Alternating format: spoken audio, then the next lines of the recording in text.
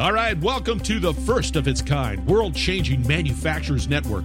Lisa Ryan has her ears to the ground and her heart in the game. Get ongoing education and new connections right here with Lisa and the Manufacturers Network. Buckle your seat, listen, and spread the word. Here's Lisa. Hey, it's Lisa Ryan. Welcome to the Manufacturers Network podcast. Thanksgiving week edition. Yes, it is Thanksgiving week in the United States, and doing something special today. I thought we'd talk about the thanks process. This is what I talk about in most of the programs that I do as far as creating that culture of appreciation in the workplace so that you can keep your top talent from becoming someone else's. And this is so important in manufacturing because not only is it so difficult to find people who, number one, want to come into manufacturing and want to stay in manufacturing, we also want to create the type of culture that makes people want to stay with us. And by looking at the 6 steps of the thanks process, by the end of our time together, hopefully you'll have some ideas that you can start implementing not only throughout the holidays, but all year long. So when we look at the acronym thanks, of course, I'm an acronym girl, so that's just the way my mind processes, but it's the correct order because the T stands for trust. What is it that you're doing with your team to establish trust? There's too many times that you're thinking about, oh, let's try this new product, let's try this new program, let's do this new engagement initiative. And your employees are thinking, oh no, one more thing that they're going to try to bring us in, to try to get more productivity, to try to squeeze more effort out of us. And after a couple of weeks, when it doesn't work, you drop that and you go right back to doing something else. Find one thing that works. Find something that works for you and make a commitment to doing that. Listening to your employees, asking them for the things that they want to see. Now, sometimes that can be really scary because you're thinking that they're going to say, well, I want $10 more an hour and I want to work 3 days a week, or I want to work remote. And it's like, well, you work in manufacturing, got to kind of show up and run the equipment, can't be working remote. But we look for ways to build those relationships by that consistency, by that transparency. Too many times managers believe that employees are only out to serve their own self-interests. And unfortunately, employees believe that management is also out to have their own self-interests. So when we create the type of culture where both sides can see that we're working together for the benefit of each other, then we can establish trust. Your employees aren't necessarily going to like everything that you tell them, but if they know that you're coming from a place of transparency, that you're coming from a place of their own good, that you're looking out for the organization and what you're trying to create there, then over time, things will start to change. Now, your culture took a long time to build. It is certainly not going to change overnight. And that's the thing with building trust, because we know that it takes a long time to establish, and it can be evaporated in an eye roll. So think of some of the things that you're doing that can establish that trust, or that you've already built trust with some of your top team members. The H in thanks is, how do you help your employees? How do you help them to be better tomorrow than they are today? This is investing in your team members. And there's way too many times that people say, if I spend all that money on training, those employees are just going to take all that investment and they're just going to leave and go somewhere else. Let me ask you, what if you don't invest in them and they stay? No employee ever quit because of too much training. And as we're having millennials and Gen Z in the workplace and Gen Alpha following them, professional and personal investment are the things that these people are looking for. And it's just not skills training in the plant as far as what they're going to use. It's personal development as well, looking at that employee as a whole, holistically. What is it that you can do for them that's going to make them better in every aspect of their life? Look at it from that standpoint. I was speaking at an HR conference, and I asked the question, how do you invest in your employees? And a woman raised her hand, and she said that they give every employee $1,500 a year to invest in whatever personal or professional development they wanted. Yes, just like you're doing right now, you could almost see the heads of the accounting managers exploding as they were trying to figure out, Lisa, we have 500 employees here. We don't have that kind of money laying around. And I asked her, I said, what percentage of your employees take advantage of that? So just think for yourself. You're giving your employees $1,500. They can invest it however they want. What is the percentage of employees that you believe would take advantage of that? Got a number? The actual number when I asked her was 3 to 5%. So you're giving a benefit to all of your team members, and yet only a small percentage of them are actually going to take you up on it. And you know who those people are? Those are your future leaders. Those are the people that you keep an eye out for. And there's lots of different ways that you can incorporate training in your facility. You can have lunch and learns. Now, there's tens of thousands of hours of video being uploaded to YouTube on a daily basis. Finding a topic that your employees want to talk about, that they want to learn about, and have that same conversation with each other so that they can grow and develop together. It's a really inexpensive way, maybe cost you a lunch, and that's about it, to have that kind of in-house training. Providing resources to your employees and teaching them how to use those resources in case they haven't picked up a book since junior high or high school, a nonfiction book, I should say. You can do training in-house and create a learning culture. You can also bring in somebody from the outside. Yes, that is a shameless plug. But if you think about the fact that when you bring somebody in that your employees aren't used to seeing on a daily basis, the chances are good that they will hear things differently from that person. Think about sending your employees to your industry's trade show. Not only is it a great recruiting tool, because they're going to be talking about it to their friends when they go to the bar next Friday and talking about this great event that their company just invested in them to do. And their friend's going to be like, wow, how do I work for a company like that? But it also gives your employees the opportunity to see what's going on in the market, what's going on in the competition, what's going on with their customers. So they will become even more committed to your company and to your industry so that they stay in it. So we're building trust and we're helping our employees to be better tomorrow than they are today. Next, we go on to acknowledge, applaud, and appreciate our employees, catching them in the act of doing things well and recognizing them immediately for their actions. And I'm not saying that you have to just go around and give trophies all day long for people, but it's specifically acknowledging them for the work that they do. Instead of saying, hey, great job, what was so great about it? You're paying attention. I really appreciate the fact that you stayed after your shift and you helped us to get that order out. Customer was really happy and we just appreciate you very much. So you're letting your employees know that you are paying attention to the things that they're doing.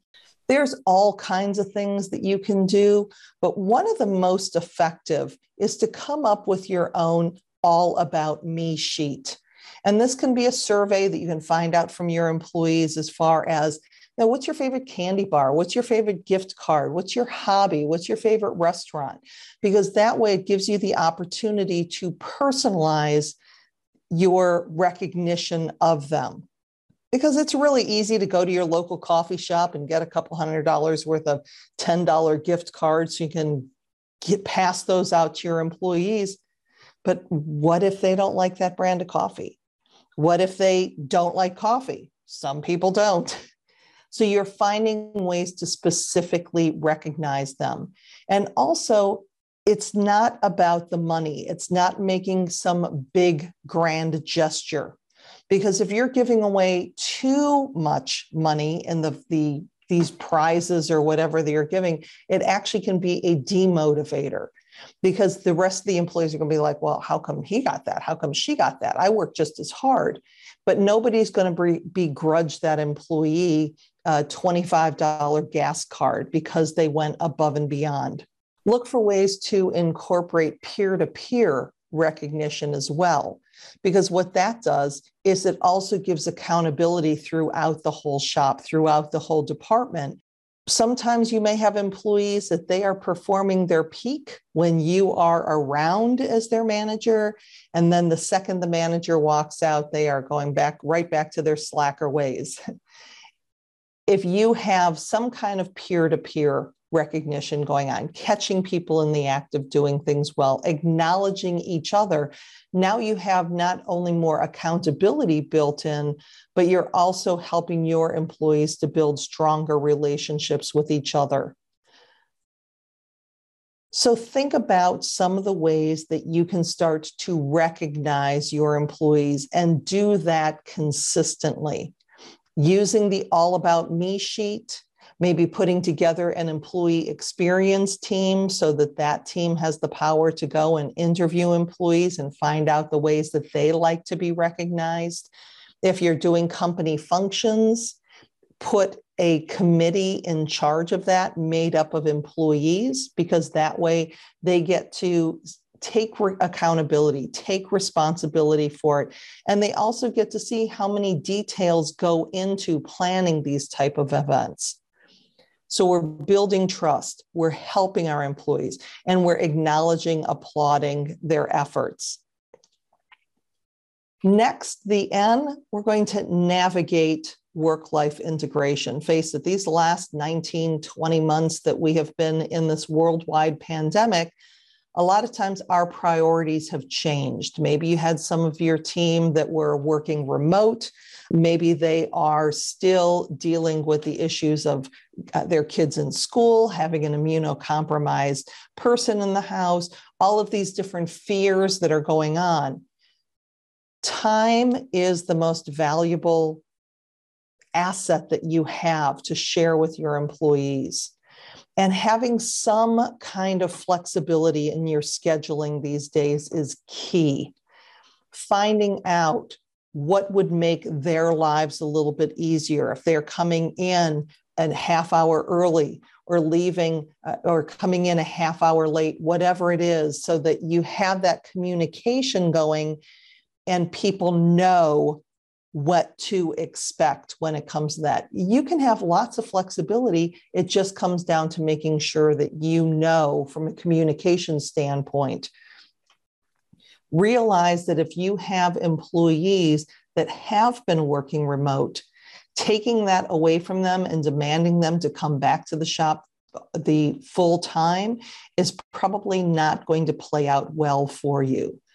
People want to have that flexibility and know that you trust them, empower them to make their own decisions, to keep their own schedule. As long as the work is getting done, does it really matter when or where or how that work gets done? It's getting done.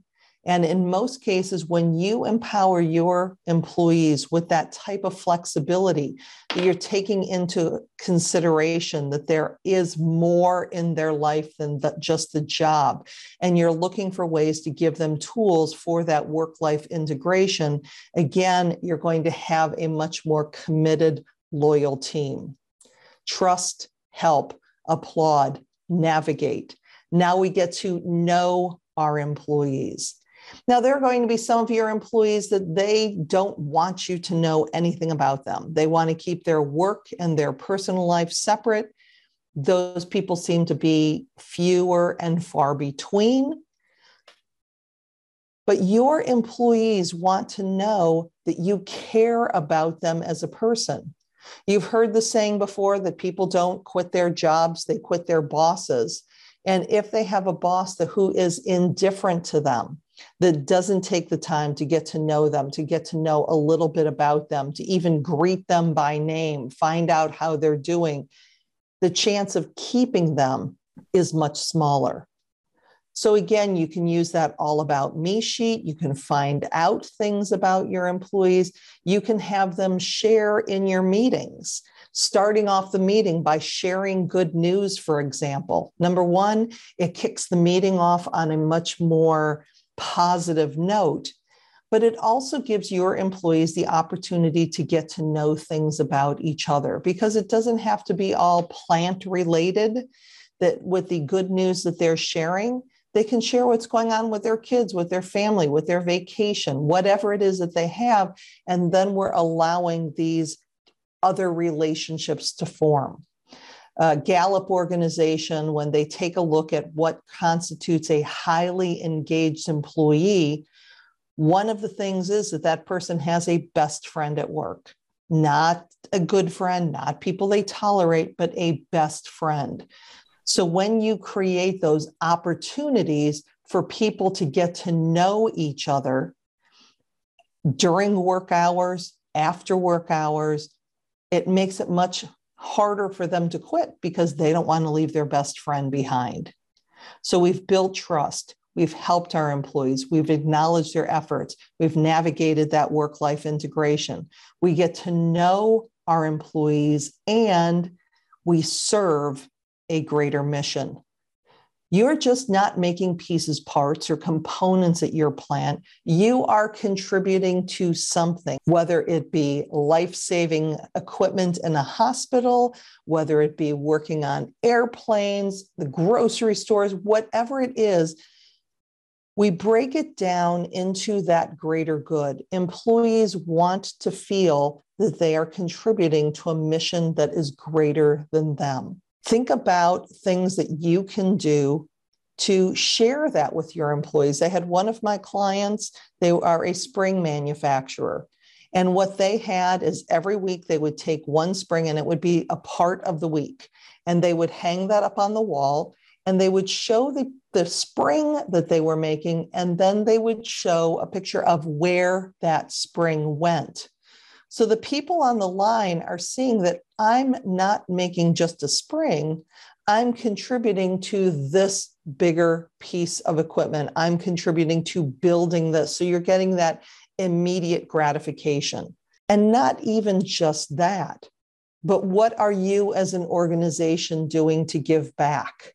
Are you allowing your employees to get involved in charitable opportunities? Are there organizations that your company contributes to? There's apps for that you can have your employees choose a charity that they want to support, build a team, and go off, whether it be once a quarter, twice a year, once a year, whatever it is, that they're giving the opportunity to give back. Because when you look at the research that surrounds volunteerism, for example, there forms a different type of connection. Employees feel good about doing that, which makes them feel even better about working for your organization. Getting your employees involved in the process, maybe having people submit their favorite charities, their favorite organizations, and then voting on which ones your company is going to support during this particular time. So many things that you can do. And these are all, of course, will go over the long term. So in this week of Thanksgiving, think about what you can do to thank your employees, building that trust, helping them to be better tomorrow than they are today, acknowledging their efforts by catching them in the act of doing things well, navigating work-life integration, building flexibility as much as you can to give that precious commodity of time to your employees, getting to know them as people, getting to know their likes, what lights them up, and finally, serving a greater mission. I'm Lisa Ryan. I appreciate you and wish you and yours the happiest of Thanksgiving this week and an upcoming holiday season as well. See you next week. Thanks for listening. Hey, do me a favor. If you like what you've heard, please subscribe and give us a 5-star rating. Also, feel free to share the podcast with your friends and colleagues so we can grow the network and connect more fantastic folks just like you. You can either go to the website at manufacturers-network.com or share the podcast on your LinkedIn, Facebook, Twitter, Instagram, or wherever you and your industry friends hang out. The bigger and faster we grow this network, the stronger and deeper community we will have. I appreciate you. Thank you.